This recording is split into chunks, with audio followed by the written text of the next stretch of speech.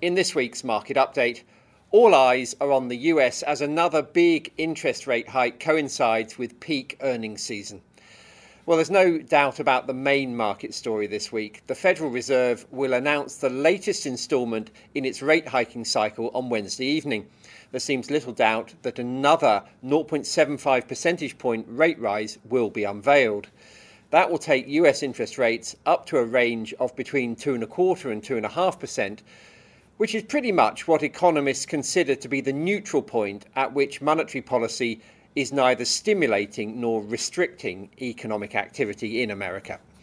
The question is then how far into restrictive territory the US central bank will feel it needs to go in order to tame inflation, which is currently standing at more than 9% on both sides of the Atlantic. Current thinking is that the Fed will push ahead to maybe 3.5% by next spring, after which a rapidly slowing economy may well force it into reverse, cutting rates again to fend off a recession. By pushing ahead with 2 3/4-point rate hikes and quite possibly another one in September, the Fed is heading into uncharted territory. June's first 0.75 percentage point hike was the first of that scale since 1994, and no one quite knows whether the Fed is now moving too far too fast. Certainly, there are signs that the red-hot housing market in the US is cooling, and while unemployment remains at the historically low level of 3.6%, the expectation is that this too will start deteriorating soon, with job losses pushing the rate back up to 5% in due course. In a way, the Fed is doing the easy bit now, front-loading its tightening to get back in control of the inflation narrative and polishing its credentials after criticisms that it was too slow to act as inflation started to spiral last year. The more difficult task is knowing when to stop, because monetary policy always acts with a lag. It can take a year or so before the impact of rate hikes really kicks in, and by then, of course, it's too late to do a U-turn. Continuing with rate hikes even as the economy is slowing is a challenge for a central banker, because the pressure rises from the media and politicians to back off and relax policy. When Paul Volcker, the head of the Federal Reserve in the early 1980s, kept rates high through 2 recessions and soaring unemployment, it required enormous strength of will. It worked, and inflation came down to more manageable levels by the mid-1980s, but many weaker-willed central bankers would not have lasted the course.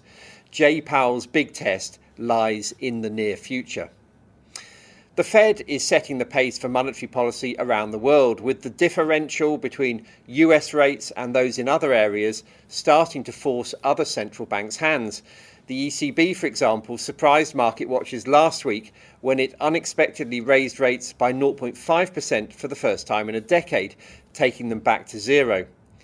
That might not sound like particularly tight policy, but the Eurozone is a particularly difficult region to manage from an interest rate perspective because it binds together 19 very different economies with very different problems and needs. Last week, we saw one aspect of that complexity as Mario Draghi resigned as Italy's Prime Minister against a backdrop of sky-high government debt and a cost of borrowing that is fast becoming untethered from the anchor of bond yields in Germany, the lower risk engine room of the European economy. Italian debt stands at 150% of GDP, and avoiding a repeat of the acrimonious splits within Europe during the Eurozone debt crisis of 10 years ago is now a top priority for the ECB. To that end, it last week launched what it called a transmission protection instrument, which is a fancy name for a decision to buy the bonds of stressed countries, for which read Italy, as and when the cracks in the Eurozone start to emerge again. Anyway, monetary policy is a key focus for investors, but it's not the only one. Also very much in the spotlight this week is the second quarter earnings season, which is now in full flow with a torrent of results announcements from a wide range of sectors. Tech remains in focus with numbers due from Google owner Alphabet, Microsoft and Amazon. Commodities are in the spotlight with Shell and Rio Tinto reporting, and consumer stocks get an outing via Unilever, Procter & Gamble and Colgate-Palmolive. So far, earnings season has delivered as expected, with around 70% of companies beating forecasts, and hopes for earnings growth in the quarter of around 6% and 9% for the full calendar year are still intact. As we've discussed here many times, whether or not earnings meet expectations is key to where the market heads. With valuations having fallen from around 23 times earnings to 16 times, a decent earnings season could stabilise the market. Lower earnings, however, could see it fall further from here. One of the key talking points in the US earnings season this time around is the strength of the dollar, which is a key linkage with the monetary policy questions that are also exercising investors' minds. The dollar has surged this year to its highest level against a basket of other currencies in 20 years, and this is in large part due to rising interest rates, which is raising the attraction for global investors of owning US assets like Treasury bonds.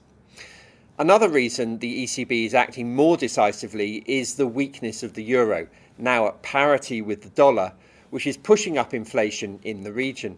The same is true of the pound, which stands under $1.20. At that level, the cost of imported dollar-denominated commodities like oil really hurts, as anyone will know who has filled up their car recently. The flip side of a strong dollar for US companies, however, is the way in which it is wiping literally billions of dollars off the second quarter earnings of those US companies who earn a sizable proportion of their profits overseas. A high dollar makes US exports less competitive, and it also reduces the level of profits once those overseas earnings are translated back into the US currency. What this means is that the profitability of US companies this earnings season is probably a bit higher than it actually looks. And that's one reason that since earnings started to emerge a couple of weeks ago, shares have bounced back a little from their weakness in the first 6 months of 2022. A modest rally in stock markets in recent weeks, with the S&P 500 edging back up to 4,000, also reflects hopes that the Fed may not need to go as far and fast with interest rates as had been feared. That's particularly good news for the tech stocks, whose present-day valuations are determined in large part by the interest rate that's used to discount back their future expected earnings. After the dire first half, it's small comfort, but it leaves the US benchmark down a slightly more acceptable 17% year-to-date, rather better than the 25% decline it had recorded at the low point in June.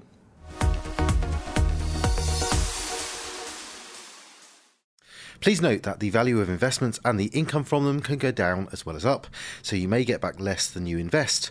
Investors should note that the views expressed may no longer be current and may have already been acted upon. This information is not a personal recommendation for any particular investment. If you are unsure about the suitability of an investment, you should speak to one of Fidelity's advisors or an authorised financial advisor of your choice. Overseas investments will be affected by movements in currency exchange rates, and investments in emerging markets can be more volatile than other more developed markets. Reference to the specific securities should not be construed as a recommendation to buy or sell these securities and is included for the purposes of illustration only. Tax treatment depends on individual circumstances, and all tax rules may change in the future. Withdrawals from a pension product may not be possible until you reach age 55, 57 from 2028. This podcast may not be reproduced or circulated without prior permission. No statements or representations made in this podcast are legally binding on Fidelity or the recipient. This podcast is meant only for UK residents and does not constitute an offer or a solicitation in any jurisdiction in which it may be unlawful to make such an offer or solicitation.